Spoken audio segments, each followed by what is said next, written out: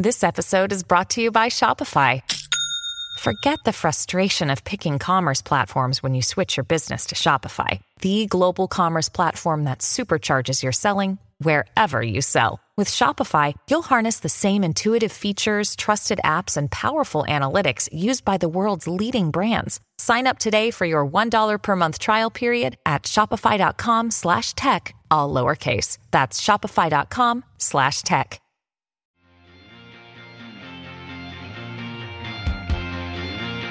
Hello and welcome to Useful Idiots. I'm one of your hosts, Katie Halper. And I'm the other host, Aaron Mate. How are you, Katie? I'm good. You? I'm good. You're around the world right now. I am. I'm traveling. Should I reveal where I am? Yeah, do it. Doha for a conference on Palestine. And how is Doha doing? Doha seems nice. I really didn't get to see very much of it because I was really involved in this conference. What was the conference? It was the Palestine Annual Forum in Doha. You are there because you were recently censored for speaking out about Palestine by The Hill. So it's great the opportunity to go and speak to other people who I'm sure are censored as well. Oh yeah, lots of people. It was very Palestinian in attendance, which was really cool. There were some panels that were only in Arabic, which I wasn't expecting, but which was very cool. And it was cool when there was translation. There wasn't always, but when there was translation, it was great. All right. Well, as you know, you can go to usefulidiots.substack.com to support us and get bonus content. And among the features you get is access to the Absurd Arena, where you interact with us and other useful idiots and get to ask us questions. So, Wilson, what do we have this week from the Absurd Arena? So last week in our excellent interview with Darsha Narvaez, Aaron, you had the quote that Useful Idiots has an audience that really cares about the world and that they're troubled about the state of the world right now. And living in New York City, the problem that I notice the most is the homelessness crisis. And I've noticed that a lot of people who are liberals and progressives speak a lot about fighting poverty and helping the working class, but that it's also pretty much fully acceptable in those same circles to say no to helping the unhoused. And so I asked the Useful Idiots about this, and Aaron, you were definitely right that our audience cares about the world, and people gave really great responses. And so I want to ask you two how we can make people understand that this is a human rights emergency and not just another policy to be pushed away. That's a heavy question, Wilson. Jeez. Yeah, that's a really heavy question. Yeah. You're saying that you're talking about the fact that people walk by unhoused people on the street without giving them money? Or yes, and also that in conversations I've had with people who do care about the working class, they also say having homeless people in the city will cause crime or make it dirtier, and say push that aside and make that. I think that makes it easier for people to walk by people who are begging for help. God, that's a heavy question. Aaron, you have any answers for that one? I think the issue just underscores that it's in everyone's interest to provide everyone with the basics they need to survive, to give everyone access to a home and whatever else they need, because if you don't, then people will be desperate. And you look at it, it is more difficult now than I remember it before in New York City to take the subway. And I do in my own experience see more unhoused people, and they have to be taken care of. I mean, and it's in everyone's interest to do that. And my only other thought that I think might that I have often is like people now, at least like most like people who might be predisposed to give people money, less people carry around cash these days than before because everyone can use their phone and their card. Not everyone obviously, but a lot more people than before are just using their phone or their card to pay for stuff. And I do think there needs to be some kind of thing where you can like Venmo or whatever somebody who's unhoused, because I just know in my own experience, like I never carry around bills anymore. Because I have access to a phone and a card and stuff. And I mean, not that this solves the problem, but I do think in terms of like steps, I do think that should be done, because I imagine that a lot of unhoused people are getting less money than they would have before the explosion and people using their phones and credit cards. That's a very funny coincidence. Just yesterday, I started making up a flyer. This guy, Paco, who lives near me on the street, I was talking to him about what if I can give you a sign that has a QR code for a Cash App, And then, Wow. so I wrote on the sign, you say for Paco, and then I would get it to this other account, and then I could bring him the cash each time it gets Yeah. there. Yeah. That would reach more people, but it would. And it sucks. I mean, it sucks that we even have to be thinking of ways to give people the basics that they need through like a phone rather than just ensuring a society where everyone doesn't have to beg for food and money. But that's where we're at. Yeah, you know what? The other thing I think is hard is that I feel like emotionally, it and on a human level, like giving money to people is important. And then at the same time, also, sometimes I feel like, well, this is just one person. Should I give my money to an organization that works on homelessness that will touch lots of people's lives? Yeah. And I also think that we need to make the connection between spending so much money on the military and having cities full of people who are unhoused. And it's not a law of nature that we're spending hundreds of billions of dollars on all these weapons and spending all these billions of dollars on a proxy war in Ukraine, when that could be spent on repairing our cities at home and making it a better place for everybody. I mean, that connection could be made. It's just not being made politically, but it could be if we wanted to. Yeah. But it's a tough question. And of course, there's no. And we just need to be building more housing. I mean, not even building more. We need to be putting people in housing. Absolutely. Absolutely. Absolutely. You're right, though. I like what you said, that there's no rule of law of nature that says things need to be this way. People could have their basic needs met. All right. Well, speaking of basic, let's get to our 4 basic food groups. Katie, what do we have? Oh, I like that transition. For Democrats suck. Afford Anything talks about how to avoid common pitfalls, how to refine your mental models, and how to think about how to think. Paula, while certainly you can mess up on $1 million a year, it is far less likely than it is on $30,000 a year. Right. I would meet wonderful people that were struggling with a budget that was super tight. It was 100%. You need to make more money. Make smarter choices and build a better life. Afford Anything, wherever you listen. Okay, so for this week for Democrats Suck, I got Democrats Suck. And this is a story about what's happening in Palestine right now. And just for background, before we get into the actual Democrat sucking, as people hopefully know, Israel killed 10 people, including 2 children, on Thursday. And then on Friday, a gunman, Palestinian gunman, killed 7 people in an illegal settlement. Then over the weekend, settlers attacked Palestinians. They set fire to homes. They harassed a lot of people. They threw stones. At least 4 Palestinians have been killed since the Jenin attack, which brings the total number of Palestinians killed by Israelis since the start of the year to 35. 8 of them are children. And lovely, lovely news is that one of the things that Prime Minister Benjamin Netanyahu did in response to this was expedite gun permits for Israeli citizens. Now, I'm going to go to journalist Sana Saeed, who has a great little video breaking down the differences in the ways that the State Department responded to the killing of Palestinians and the killing of Israelis.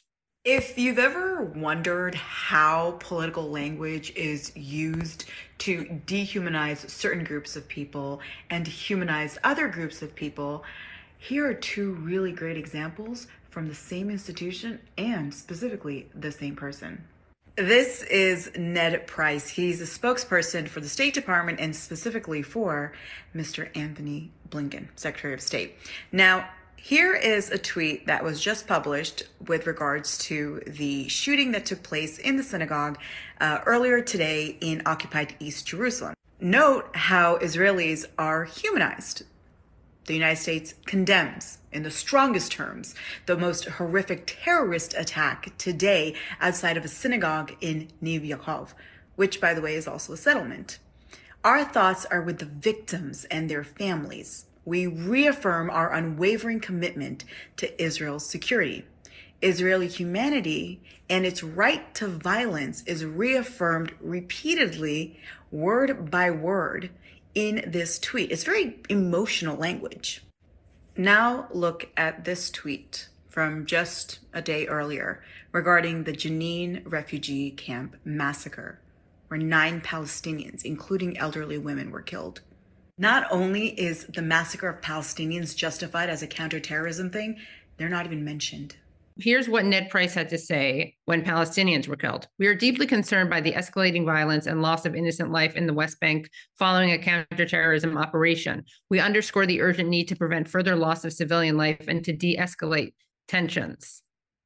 So one is described as a counterterrorism operation, and the other one is described as a terrorist attack, which obviously shows just a major double standard. I mean, to be fair, in some ways, one is just state sanctioned terrorism and the other one doesn't have state sanctioning. But you just see a typical double standard that we see from the Biden administration when it comes to Palestinian versus Israeli humanity. Yeah, and the fundamental reality of this whole situation, which is that there's a occupation going on. It's been going on for decades. Israel's only deepened it throughout the years of the so-called peace process. That is not acknowledged, and there's a certain. It's actually not only is there a parity given to two sides that aren't equal, because there's an occupied and an occupier, and those sides are not equal. But the occupied, when they resist, it's their actions that get condemned, and when it's the occupier doing the violence, which is the infinitely worse violence, that gets defended or watered down in its criticism, and that's where Democrats are no different than Republicans. Nancy Pelosi once said, or I think Biden said this too, that if Israel wasn't founded, we'd have to create it ourselves. Biden said that. He also said that he's a Zionist. But yeah, it's just like in one case, they're so reluctant to call Palestinians victims. I think maybe because if they did, they'd have to acknowledge that they're constantly victims just because of the structural realities on the ground.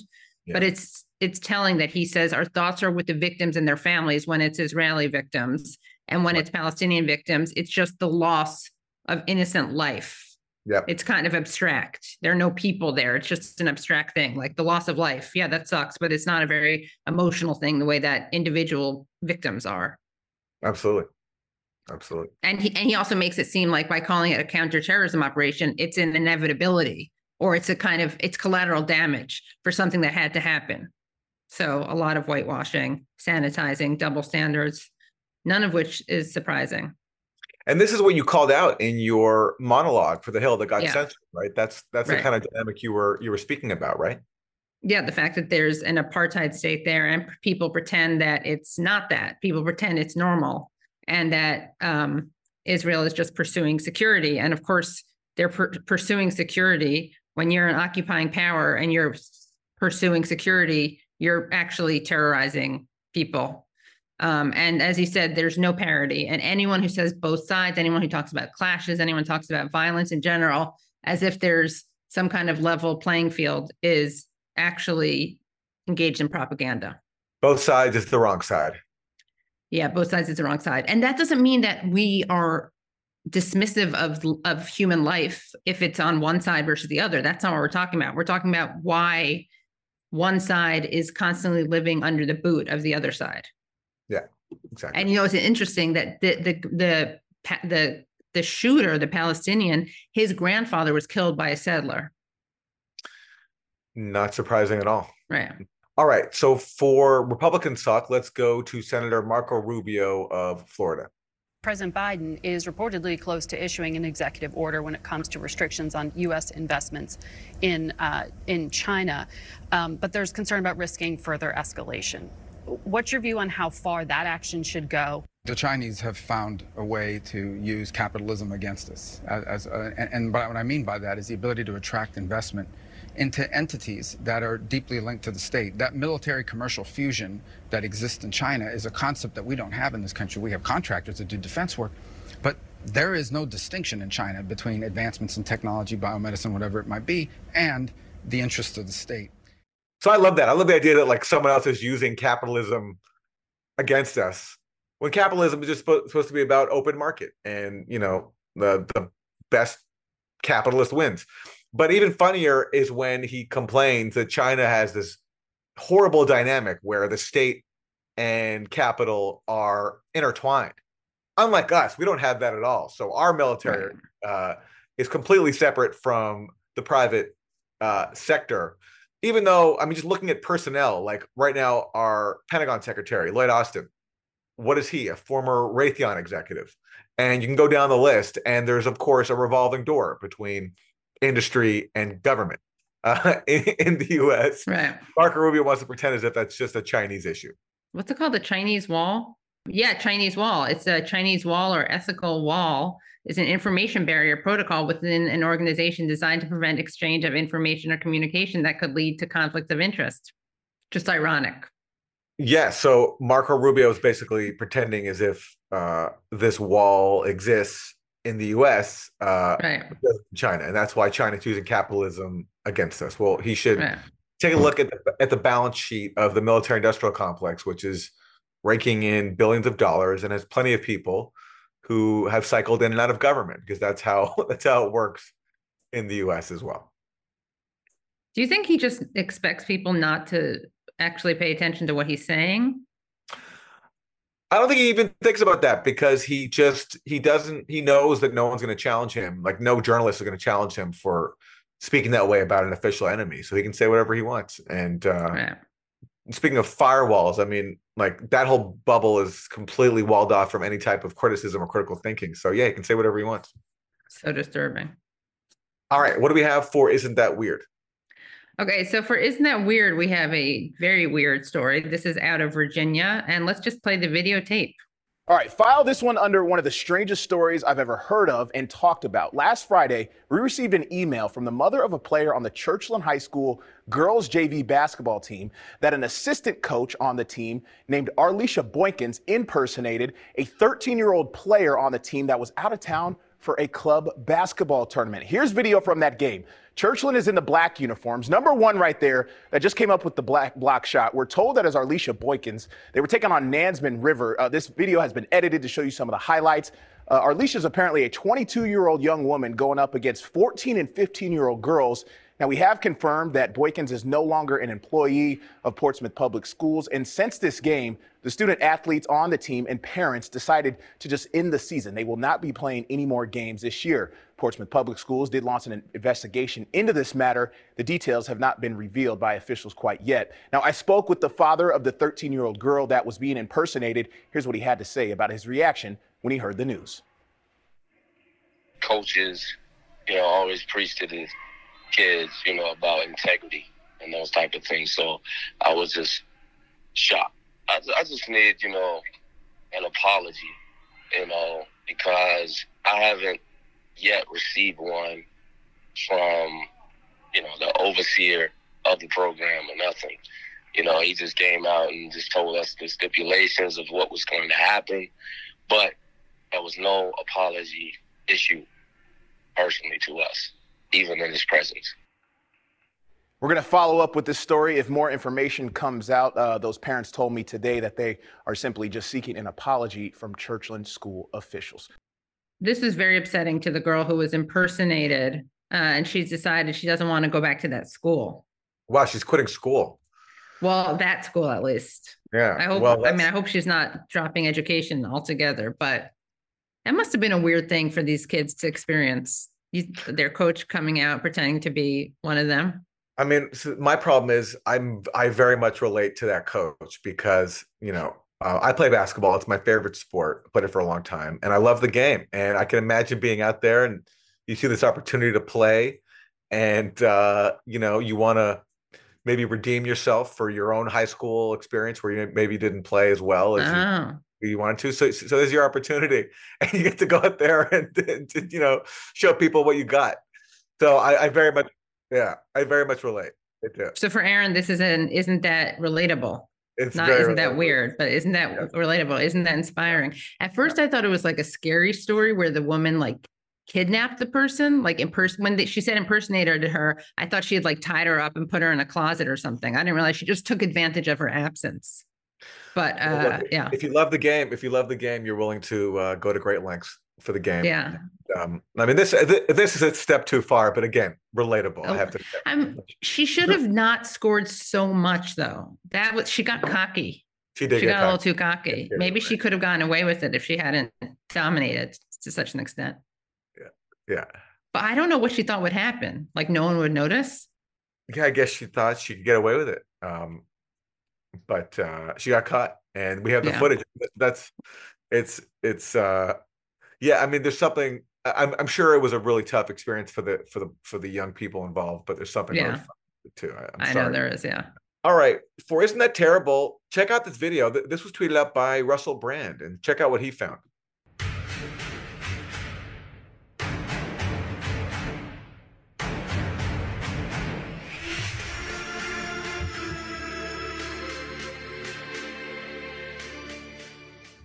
So for people who are just listening to this podcast, that's a video of a bunch of robotic dogs, I guess, or some kind of animal doing push-ups. Yeah, dogs, yeah.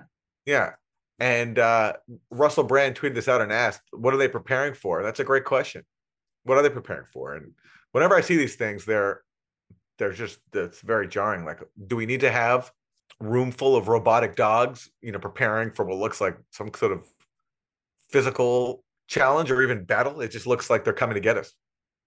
Well, I think they're trying to use those for policing. Oh, okay. Which is really scary. Yeah. I mean, with all that's going on in the world, do we need to introduce the robot dogs right now? I'm not so sure. No. Yeah. I think we have enough scary things going on. But it's going to happen, though. They're going to definitely do it. Yeah. It's like straight out of RoboCop. Yes. Robodogs. Robodogs, yeah. All right. Well, this week we have a great interview. The one and only Matt Taibbi, the co-founder of the show, will be joining us to discuss the latest in the Twitter files.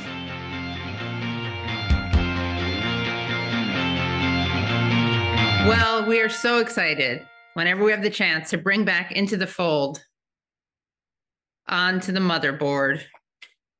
I don't even know if that works. Onto the mothership. Journalist Matt Taibbi. Hi, Katie. Hi, how are you? We have like a sign-on tag. I can't remember. Like, did we have like a shtick at the beginning? I don't know. Did we? Been like 5 million. Welcome to Useful Idiots. Hi, welcome to Useful Idiots. I'm your host, Katie Hopper, and this is my co-host, or this is the other host. I think I'd say that a lot. This is the other host. Yeah. People like our awkward openings, but Aaron does not like it. Aaron likes a very scripted opening. So he's probably squirming. He has the whole democracy now. He wants it to flow like right. Like a real news program. He wants us to talk about right. Talk about banks. Yeah. But no, people. I think with you and me, Katie. I think people really like the awkward energy. Yeah, exactly. The two of us, right? Like we were always sort of on many levels. So yeah. So people are going to be so thrilled. All right, and that's a wrap. Thanks so much for coming. It's been great. Yeah. Well, we've invited you on because we wanted to. We thought it would be a good time to have on a Russian troll, and you're obviously one of those. But in all seriousness, please do tell us about your latest revelation, your latest Twitter files drop. So the latest one I did, Katie, was about this. I think we must have talked about this group on the show, Hamilton 68. I think so, yeah. Because at the time, actually, I guess we started the show after this, right? This was basically a think tank that was had some mysterious origins, which I'm hoping to get into a little bit next week. But it was one of the first sort of confluences of Bush Republicanism and Clintonian Democrats. It was a think tank it's like multiple layers of them. There's the German Marshall Fund, then there's this thing called the Alliance for Securing Democracy, which was created by a sort of blue-red pair. There's Jamie Fly, who was a longtime Marco Rubio sort of right-hand man. And then Laura Rosenberger, who was the senior foreign policy advisor for Hillary for America. And they had this kind of, you got your chocolate and my peanut butter thing, where they sort of banded together against Trump and the Russian invasion and all that, and created this thing called the Hamilton 68 dashboard, which was designed to track quote unquote Russian disinformation and Russian influence activities. Just randomly going through some Twitter email looking for something completely different, I've sort of found this lengthy exchange between the senior Twitter executives basically saying that this whole thing was a fraud and that there's nothing to it, and that the Hamilton 68 dashboard, which is based on 600 accounts that they said were linked to Russia, and that if they outed, Russia would shut down. It turns out to be mostly Americans, Westerners, Canadians, British, etc., real accounts of real people with very limited followings, and then like RT and Sputnik. The whole thing was a sham. So it was like a factory producer of wrong news stories. And the amazing thing about it is that you have these quotes in the emails from people like Yoel Roth saying, "We need to call this out for the bullshit it is." I mean, you never get something. Yoel Roth from Twitter. Yeah, from Twitter, exactly. I mean, it's just, if you work in journalism for decades, you might get something this satisfying like 10 times. I don't know, maybe. But I think this is a real thing. And then I think now it seems like it might be leading to some other places too, which is cool. And you saw when people were saying, when Yoel Roth was saying we need to call this out as bullshit, he got pushback from other people at Twitter who were saying, actually, we can't push back too much. Why were they afraid to push back too much? So, yeah, I sped over this, but the Alliance for Securing Democracy is a very powerful, connected organization. If you look at their advisory council, it's like an amazing rogues gallery of intelligence creatures. It's got the former DHS chief, Mike Chertoff, former acting CIA head, Michael Morrell, who was going to be Hillary's CIA chief. And then there's a former deputy NSA chief in there. There's some other folks. There's Bill Kristol. There's John Podesta. So this is an outfit that's very connected to the political establishment and the intelligence community. And they were afraid of making enemies of this group, which was very also connected to Congress and particularly the Senate Select Committee on Intelligence. And they didn't want to go to war with them publicly. So you see all these emails where, once in a future White House spokesperson Emily Horn, who's working at Twitter at the time, is saying things like, we need to proceed carefully with ASD. So it's basically they know it's a sham, but they're afraid to say it publicly. I was going to ask you to share some of the people who they named, who they've discovered on this list that they wouldn't publish. Oh God, the Hamilton 68 list of people. So who stands out? Well, there's only a couple of names that would really jump out at you because you'd recognize them. Most of the accounts, I think the thing that's really interesting about it is that most of them have almost no engagement. So there's actually a tweet in there where the head of policy, Nick Pickles, is saying, he's got a name. Nick Pickles. But he's saying, we can't call people who have 5, 8, 12 accounts a massive influence operation, right? But there are a few in there, like the editor-in-chief of Consortium, Joe Loria. Right. There's a kind of former Newsmax / Fox guy named Dennis Michael Lynch who's on there. David Horowitz, the writer, is on there, of all people. But the neocon writer. Exactly. That's so weird. Lefty, right? Whatever. And then there's a series. There are a few accounts that were like followed maybe by the World Socialist website. Like there's a sort of an overtly parodic Stalinist account that's in there, but it's got like 8 followers or something like that. And then there's a ton of these sort of small organic Trump accounts with names like, at Trump Dyke, believe it or not, or Classy Lady for DJT. There's lots of those, and I contacted a bunch of those folks, and they are what they profess to be. I talked to a 73-year-old grandmother in Florida I think she calls herself Ultra MAGA Dog Mom or something like that. So these are real people, and they're from all over the world, but mostly America. It's just very striking that they would end up on a list like this. I should add, there's also a lot of sort of smaller, like very small media operations on there, like the Sirius Report. I don't know if you've ever heard of that, but if you look it up on Twitter, you'll find there's a bunch of things like that might be like retweeting RT, but they're real, so that's what's on the list. And that Lebanese woman.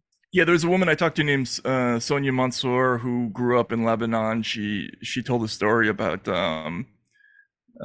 as a girl, her village was attacked by, I guess there was Christian militias, right? Christian militia, yeah, and her father, they were trying to get out of the house, and her father was sort of advising her to get rid of all of their sort of pro-leftist books because they were afraid of having their political beliefs known, and especially her being a woman, they were afraid of like things that would happen to her, and they fled the country, and she ended up actually in Canada.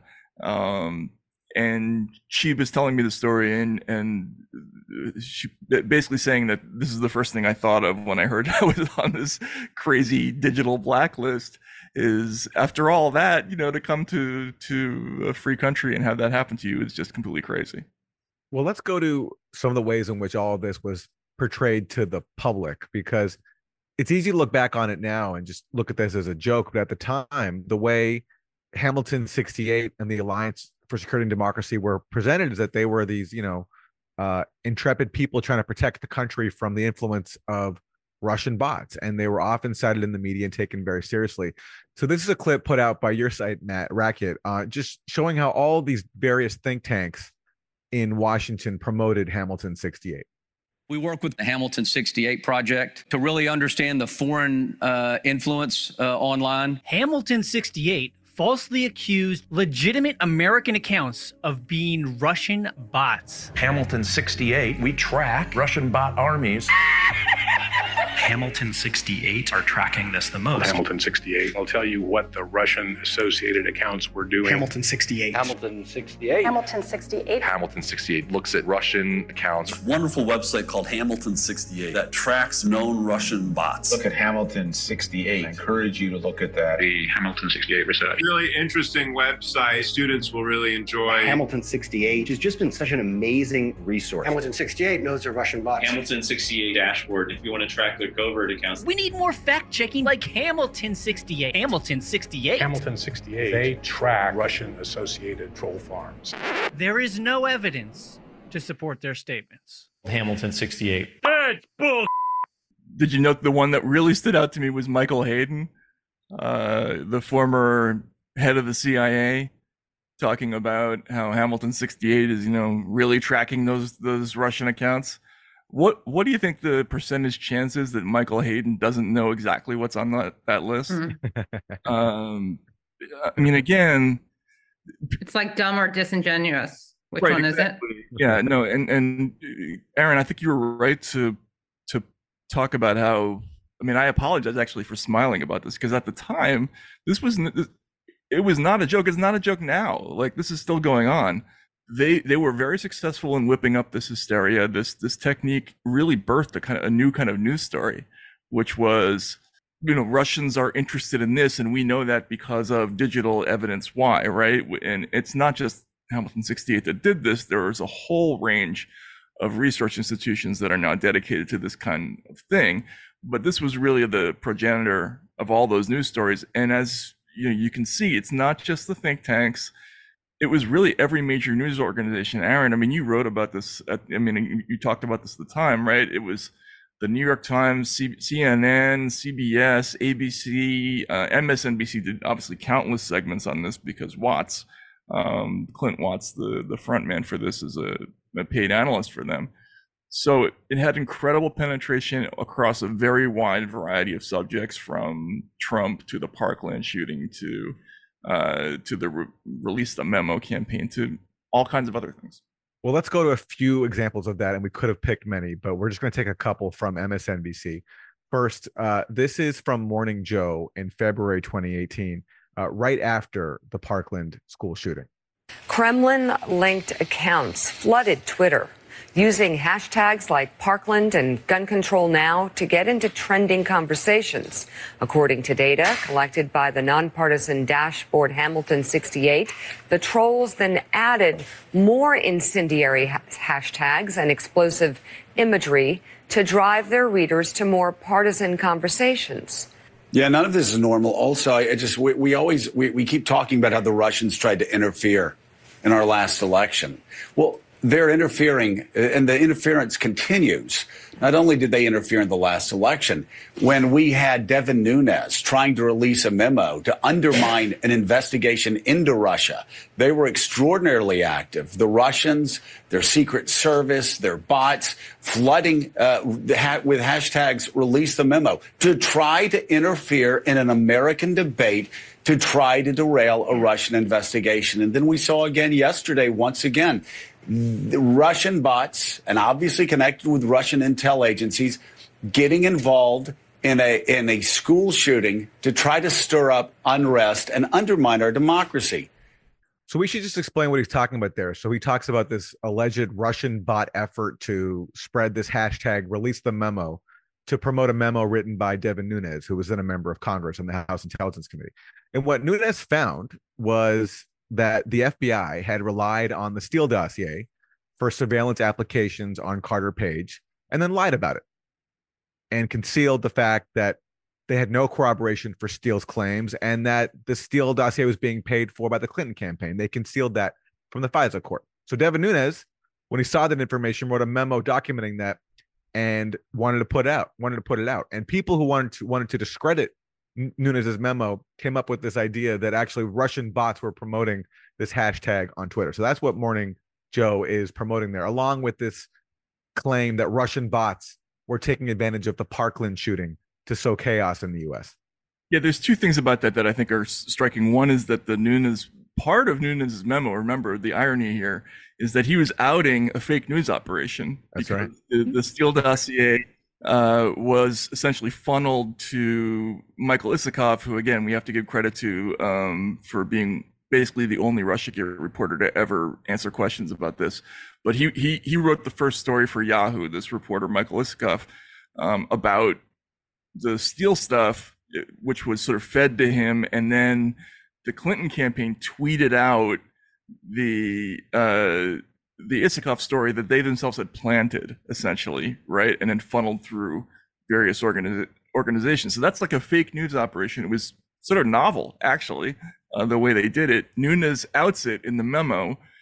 And then when he tries to, when people are calling for this to be publicized, it's denounced as fake Russian news, which I guess we should be surprised at, but we're not, obviously, right? We're used to this by now. The other thing I should point out is that this stuff does happen, right? There are influence operations. All countries do this. We do this. The Russians do have stuff like this. And ironically, what I'm learning is that the Russian version is based on ours. But what's interesting about that is that the Hamilton 68 is exactly where it wasn't happening, right? Like the accounts that they were tracking, there may be a few Russian bots in there, but mostly it's real people who are reacting to real news stories. And so what they were doing mostly was describing organic conversations of people talking about, for instance, the Parkland shooting, and just calling it, Russian disinformation. And I think that's an important distinction for people to understand. And let's go to one more example. This is Ari Melber of MSNBC in January 2018. Russia's meddling effort is continuing this week, including a propaganda campaign designed to infiltrate online debate here in the U.S. New data showing that Russia-linked bots are hyping terms like Schumer's shutdown and pushing a Republican campaign criticizing the Russia probe, lending fake support to this effort called #ReleaseTheMemo. Now, that is big news. Now, while Donald Trump weirdly denies his own intelligence agency's findings that Russia meddled over a year ago, this is a report that they're meddling this week. Is anyone going to do anything? Well, top Democrats sounding the alarm and taking the fight to Facebook and Twitter. Dianne Feinstein writing to Mark Zuckerberg and the current Twitter CEO Jack Dorsey, saying this meddling is designed to, quote, undermine special counsel Mueller's investigation. Now, the man who used to have Dorsey's job is Dick Costolo. He was at the helm when the company successfully went public. And back before the 2016 controversies, he was warning employees about the need for Twitter to strengthen responses to abuse on their platforms. The former Twitter CEO is my special guest. He is a co-founder and CEO right now of the fitness startup Chorus. Thank you for doing this interview. Yeah, thanks for having me. It's fun. Let's get to Chorus and health, but start with Twitter, which you know best. Why does it still have a bot problem? And does Russia's ability to use this platform so well concern you? So again, Matt, going back to your point, in the name of combating a supposed disinformation campaign, they're running a disinformation campaign, and you see the feedback loop. So Alliance for Security and Democracy and Hamilton 68 put out these claims, and they get parroted and widely disseminated by the U.S. media, and no one is told the truth, which they're concealing, that their own lists show no evidence at all that any other claims are real, and that basically this is a scam. Yeah, and I think that one was referencing Schumer shutdown. Yeah. And I mean, there are actually a number of emails in there, and I published one of them, I think, that specifically has Yoel Roth talking about how there's absolutely nothing, connecting to Schumer shutdown to Russia. There's one saying, I'll do another sweep for spam shortly, but as of yesterday, this looked like the right-leaning hashtag about the shutdown, which only got the label of Russian because the Hamilton dashboard falsely accuses a bunch of legitimate right-leaning accounts of being Russian bots. Yeah, again, the mechanism is so primitive, and I think what's kind of shocking to me, and you both have to, I think you would both agree that as a reporter, if somebody brings this to you and says this is Russian disinformation, you're going to at least ask a couple of questions, like, how? What's your methodology? Like, I mean, are you going to attach your name to that if you don't understand it fully? That's what perplexes me about the whole thing. I'm curious what you think about that. I mean, these are not people, I think, interested in educating the public. They're interested in running propaganda, and their goals, I think, are now pretty well known. They didn't like Trump because Trump put an ugly face on the U.S. war machine. They wanted somebody more polished who could, for example, not blurt out the truth that we're in Syria to steal oil. And also, they didn't like that he was calling for cooperation with Russia, which they also didn't appreciate. And these are neocons, and they see Russia as a inherent enemy, and they want to do whatever they can to encourage fear of Russia. And this is a part of that. Like, when you so panic about an invasion of Russian bots brainwashing us, you encourage this belief that Russia is this mortal enemy that needs to be defeated and we can't do diplomacy with. And so I think all this just played into that agenda. Yeah, but I'm sorry to interrupt, but okay, like, I can see that with Clint Watts, I can see that with some of these people, but Ari's not, I mean, he's not stupid, right? Like, why is there not one person at any one of these organizations who stood up and said, I mean, I guess there was BuzzFeed, they did a story about this. But did BuzzFeed criticize it, or do they promote it? Did. Okay. Yeah, they criticized. Yeah, you talked about that, Matt. Mm-hmm. Miriam Elder. They called it. They cursed it. Didn't they say bullshit or something? They used some. This is not to mince words. Bullshit. Yeah. Well, I mean, look. So in terms of media culture, I think there were just massive incentives to go along with this, and the repercussions were, if you dissented, you were accused of being a Russian agent and called names, and you weren't hired for jobs, and so. It created a culture where people were just incentivized to drink the Kool-Aid. I think some people actually lose track of where they're getting their information from and hear it perpetuated so many times that they actually just think it's true. And then I think some people who, I mean, this is always a fascinating question. It's hard to really get to the answer about people's inner psychology. But I do think some people really believe it. Some people are convincing themselves. Some people think that they're cutting corners, but they're doing it in order to save democracy. Yeah, I guess so. Maybe it's because I'm from an older era, right? And the incentive structure then was very strongly weighted toward, if you make a factual error, it is career ending, right? If you sign your name to something totally bogus, your life is over. You won't work again. Right. And the the stories out there of, whether it was the editor who approved the infamous story in the Washington Post, the fake story about the homeless kid in the 80s. Remember that whole phenomenon? There's a whole series of these, like where the editors get beat on a story and they're forced out of their jobs and they never work again, or the reporter gets beat on something like the UVA rape story, and it's very difficult to keep working, right? So you have this built-in fear of signing your name to anything that's fake that was always, I think, previously at the forefront of most journalists' belief systems. So that's what I don't get about some of these, for instance, MSNBC broadcasters. I can see silently not saying anything, but it's something else entirely to put your name on it. That's the part I don't get. Maybe they just thought the truth would never come out.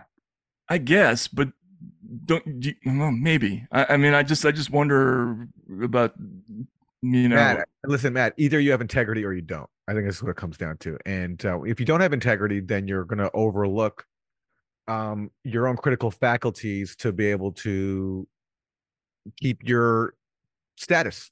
And, if you have a show on MSNBC, you're rewarded with a lot of money and some attention and a studio. It's nice to go into a studio, It is. Instead Don't of you doing miss this that, from Matt? instead of doing this from your apartment, Yeah. So that factors in. Not everyone can stomach, doing a podcast from their apartment. So, our home. Yeah. And the cool thing is for them is there are no consequences, as you say, right? No one gets fired for parroting propaganda campaigns like Russiagate and in this iteration, the Hamilton 68 dashboard. In fact, you get rewarded. So, it comes down to, can you look yourself in the mirror? And some people can. And I'm sure they point to all the benefits they get from going along with this as justification. Well, this might be a good moment to point out the story by Jeff Girth this week. Yes. In the Columbia Journalism. This is a unique thing in the history of journalism, right? So Jeff Girth is a longtime New York Times sort of frontline reporter who covered all like the biggest stories in the the 80s and 90s, covered the Clinton White House, did all this stuff. As credentialed as a reporter gets, drops a 20,000 word story in the Columbia Journalism Review, fights for it for years, works on it for years. And it's that book length treatment is just a catalog of errors, and it's full of on the record comments by people like Bob Woodward, who talks about going into the New York Post newsroom and the Washington Post newsroom and warning people away from the Steele dossier stories and having everybody just tune them out. There's one thing like that after the other, and the entire business is freezing them out. As we record this, it's like 2 days afterward. And has anybody picked it up? No, nobody in media has picked up, has done even a 30-second segment about 20,000 words in the Columbia Journalism Review, which just, I mean, it's incredible. It's an amazing story, and it's devastating. You can tell that a lot of work went into the story because Jeff Girth goes into so many of the different iterations of Russiagate and shows how the media parroted unsupported claims. And then whenever evidence came out that undermined the innuendo that they supported about a Trump-Russia conspiracy and that Mueller was closing in on it, they just ignored it. They did not print the facts that undermined all the conspiracy theories that they were promoting. And you see a refusal to reckon with what they did. So Jeff Girth contacted dozens of journalists and editors, and he says that he heard back from about half of them. And a lot of people, prominent journalists, refused to comment on the record about stories that they put out, stories promoting Christopher Steele, the author of the Steele dossier, or stories like in the New York Times, which said that the U.S. government had intercepted communications between Trump campaign aides and senior Russian intelligence officials. All these explosive and really consequential stories, now the same people who wrote them refuse to own up to them. And it's an amazing episode. And you can't get more mainstream than the Columbia Journalism Review. So it's not as if you can just dismiss this as like fringe journalists, people who are on Substack or whatever else, people on the left. This is the most mainstream journalism publication there is. and the wall of silence is it's amazing. It's very, it speaks volumes. And just quickly to give a shout out to Jeff on this, like the contrast is incredible, because you think about, like, for instance, the Hamilton 68 stories. This is what they're taking advantage of is a new phenomenon in journalism where you're just lazy, right? Like, you know, you see these stories like Kevin Drum does a thing in Mother Jones. Oh, here's what Russian bots are tweeting about today, right? So he just goes over to the site, looks at it for 10 seconds, then starts writing, right? But Jeff Gerth he comes from this other tradition, which, I mean, obviously we've had flashy reporters in our day, but Gerth is like a worker. You know, he's one of these people who will hound somebody day after day and to try to move stories incrementally from off the record to on the record, right? To try to get some, you know, instead of having two stories, having two sources, to have three sources or four sources. This story is full of incredible, like, achievements on that score, right? It's got the on record commentary from people in the FBI who were in the middle of this stuff, and it's a testament to what the job is, right? And for it to be completely ignored by everybody in the profession is just such an insult. It's astonishing to me. And there's something cool to me about Jeff being someone, he's in his late 70s, I believe. And he was at the Times from 1976 until the mid 2000s. And there's something cool to me about this old school journalist, a veteran, you know, highly decorated, you know, who was there at the Times in an era when I think it was doing more adversarial journalism, at least more certainly than it is now. Sort of coming back during retirement to call out a new generation that became very partisan, especially around Russiagate, totally ignored the facts in front of them to push a narrative that they knew was unsupported. And I just think, I mean, the fact that this comes from someone who's from an era of journalism that I think is no more, but that I think we have a lot to learn from, it's very valuable. And he didn't have to do this. He could have stayed in retirement. But I think and you get the impression he writes a note at the end of the piece about, you know, his own personal reflections on this reporting he did. Which he's never done, by the way. Which he's never done, yeah. That this was very important to him because you know, that he there's a craft to journalism that he's trying to protect, which he feels was undermined by Russiagate. Yeah, I think you can read it almost like this is somebody who I think the profession meant a lot to him. I mean, he had dedicated his life to it. I mean, again, it's mostly a thankless job if you did it the way people used to do it in newspapers. It's not glamorous. There's a lot of stuff that goes on during the day before you sit down to write that is just, you know, it's very thankless. But at the end of the day, you want to think that you're doing something that's important, right? And I think if you spend decades, as he did, working in this job and spending so much effort, and then have it all come crashing down in this one stupid story that everybody piles onto, I think he wanted to try to restore some credibility and you sort of issue a clarion call to the business to wake up before it's too late, kind of thing. And you can see where that would be coming from, right? From his perspective. And again, I hope there's somebody like a Jake Tapper out there is listening to this who feels like moved. He's a big fan of the show. Well, I mean, there are people they listen. I think they do, and I think that they will hear stuff like this. If they want to listen to us, do it for this guy. Like this guy paid his dues. Yeah. Yes, he did. And we'll link to this story. It's very long, so you'll need a lot of time to read it. It's over 20,000 words. But if you care about the state of the U.S. media and you care about the damage that Russiagate did to the media and I think to the world, then you'll want to read the story because it's comprehensive and very devastating. And to hear the rest of the interview, please go to usefulidiots.substack.com. Great to hear from Matt. Like I said, what a public service he's doing in exposing all of these Russiagate frauds. And I very much look forward to what he has next. He teased it. You heard it here first, guys. He teased it here first. which is yet another reason you should become Substack supporters, because you'll hear an exclusive tease that he does on this show. He doesn't do it anywhere else. And he gives us a hint about what's coming next, and it's going to be good. And that's right. Go to usefulidiots.substack.com to subscribe for bonus content. Also find us on Locals, and we'll see you next time. Bye, everyone.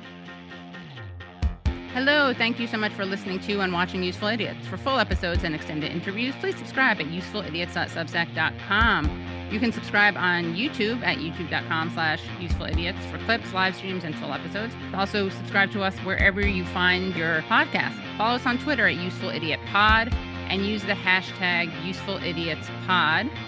Join us Mondays at 10 a.m. for the Useful Idiots Monday Morning Show, where we discuss the Sunday morning news shows so you don't have to watch them.